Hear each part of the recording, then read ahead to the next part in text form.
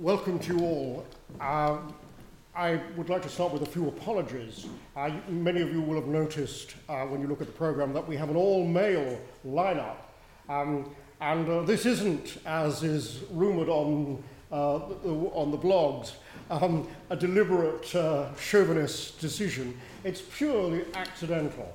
And we have a whole series of apologies from Jean Howard, Crystal Bartolovich, Jennifer Bates, Leslie Chamberlain, Catherine Malibu, a whole list, Dimda Callahan, of speakers who at one point were to be speaking and during the course of the last 6 months have, for various different reasons, been unable to be here with us. So they send their apologies and greetings to you today.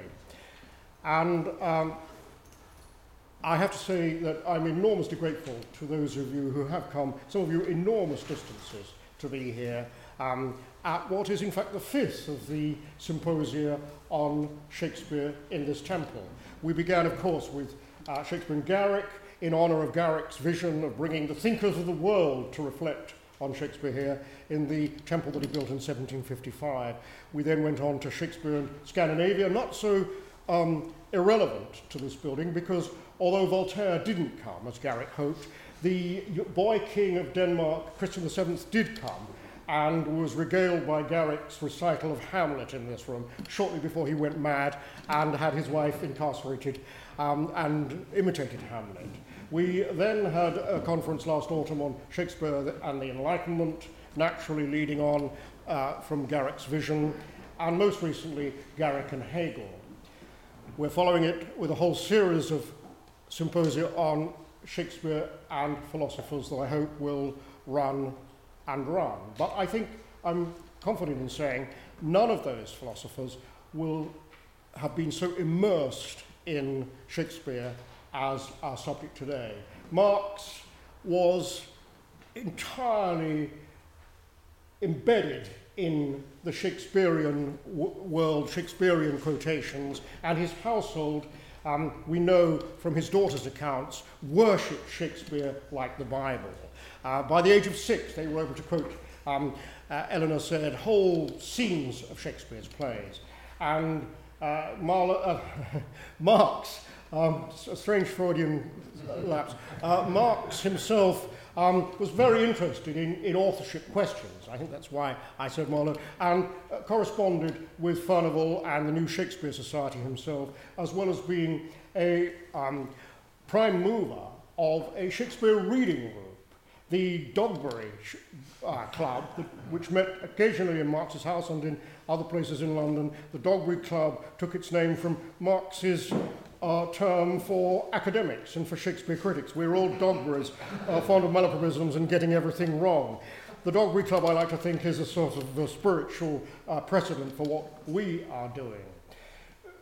Marx's immersion in Shakespeare began as part of an entire German Enlightenment culture in which Shakespeare's plays, plots, and characters were taken as the common culture of exchange. And in the early days, his quotations from Shakespeare in the newspapers of the time have to do very much with adopting a persona, adopting a mask. We all know, of course, that I'm sure that Thersites was the mask that in the Rheinische Zeitung, Marx adopted very early on. And a favourite quotation that stayed with Marx all his life was Thersites, wars and lechery, nothing else holds fashion, all wars and lechery.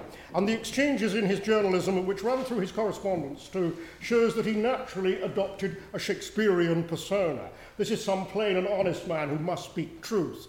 A line from King Lear Cornwall's line was one that he liked to attach himself to, a plain and honest man who must speak truth. It's, of course, Kent. Slowly, over Marx's lifetime, the fascination with Shakespeare develops into a methodology using Shakespeare in ways that have been profoundly influential on Shakespeare critics. Our first speaker today has rightly pointed out that you cannot construct from Marx's writings on Shakespeare. It's very early in the morning, and I haven't had enough coffee. From Marx's writings on Shakespeare, a consistent Marxian methodology. The references in Marx's work to Shakespeare are scattered, but they are extremely prevalent in the correspondence and in the journalism, perhaps more than they are in the publications. And the methodology that it develops has to do partly with playing Shakespeare, in Marx's mind, off against Schiller. Schiller as the idealistic, you might say, superstructure, against Shakespeare, always the realist, always in contrast to Schiller, as it were, the base, the material base, as opposed to the Schiller superstructure, the world of illusion and ideology and dream. The sense that Shakespeare provides Marx with a frame for the dialectic is never stronger than when, for example, Marx talks of Hegel's concept of sovereignty as like Snug's impersonation of the lion. It is both simultaneously the lion of contradiction and the Snug of mediation. And this image of Snug performing the lion runs through all Marx's comments on revolutionary situations in France in particular, most famously in the 18th Brumaire of Louis Napoleon, where an entire analysis, of course it begins with the famous quotation from Hegel, history repeats itself, but it goes on to discuss the ways in which when men and women make a revolution, they do so in borrowed costumes, with an entire and very famous opening that is clearly saturated in Julius Caesar. And in that sense, in Julius Caesar, how many ages hence shall, in accents yet unborn, shall this our lofty scene be acted over, presenting a Shakespearean sense that's, of course, been tremendously important in new historicist thinking, that the sign precedes the referent. Marx seems to have picked up very early on from Shakespeare the importance of performance and the importance in particular of second performance, of reprise, of returns, of previous performances, the perfect image, of course, for discussing the two Napoleons. He constantly compared the second Napoleon, Napoleon III, to Nick Bottom as an impersonator and a second-hand, second-rate imitation of what had been acted so well by the first Napoleon. The sense in which the Marxian, or Marx's immersion in Shakespeare's work influences thinking about capitalism has never, of course, been stronger and more important to us than his continuous reference to Timon of Athens.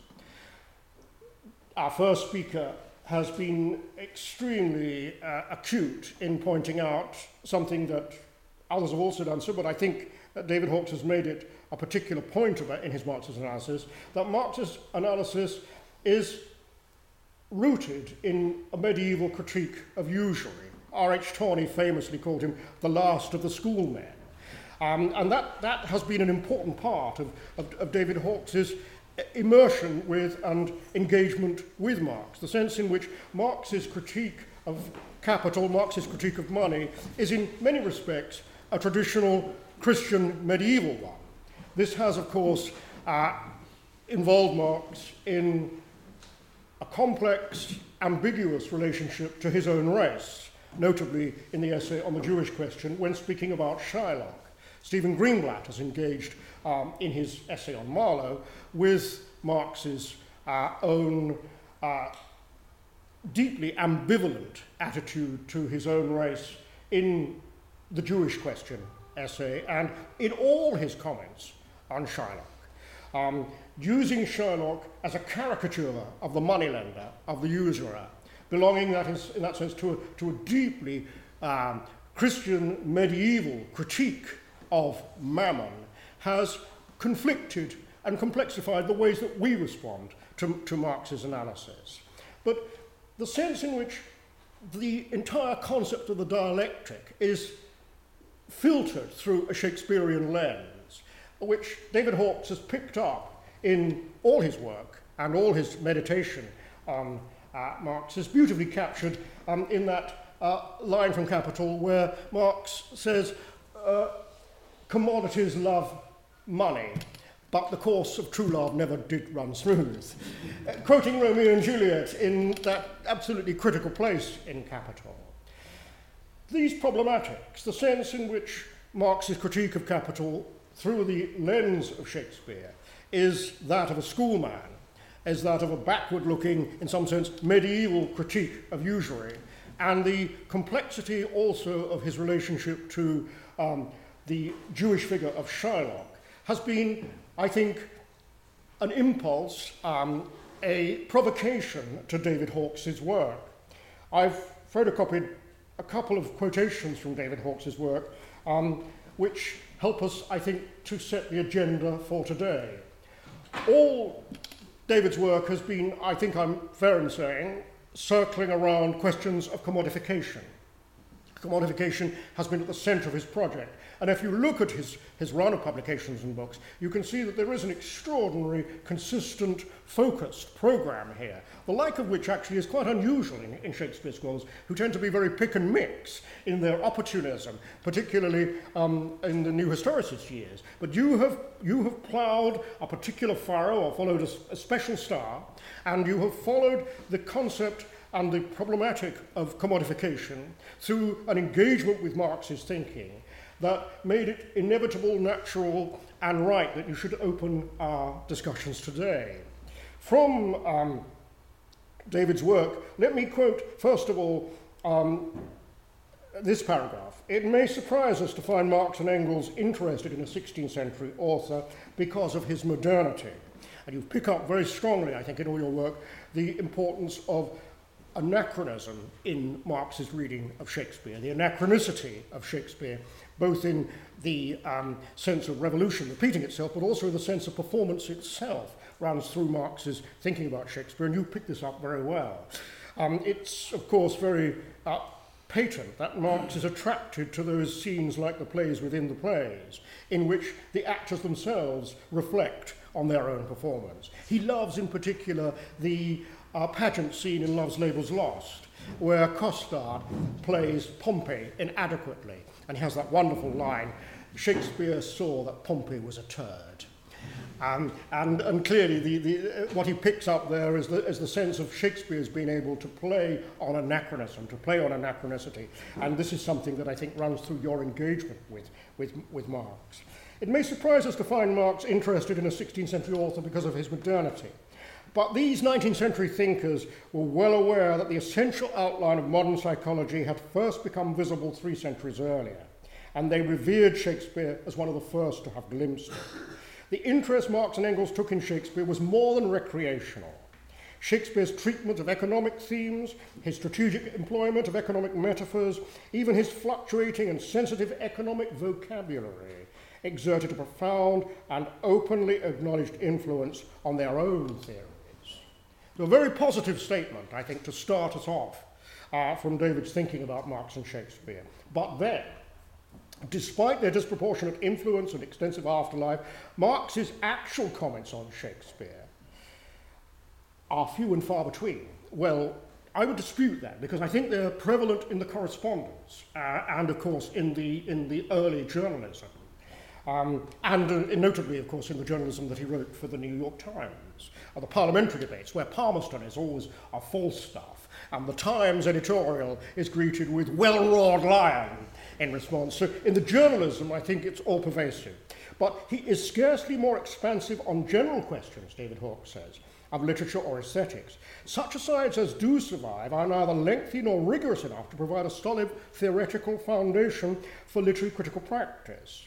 And so Marxist critics have been forced to extrapolate their methodology from Marx's economic and philosophical observations.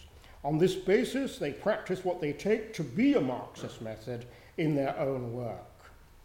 So there's, I think, 2 striking statements which provide us with the parameters of our discussion today.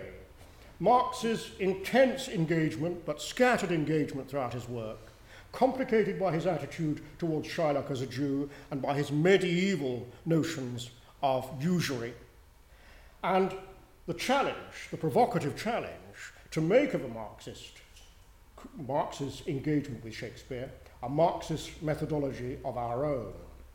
No one, I think, is better equipped to set us off on that path than David Hawkes is today.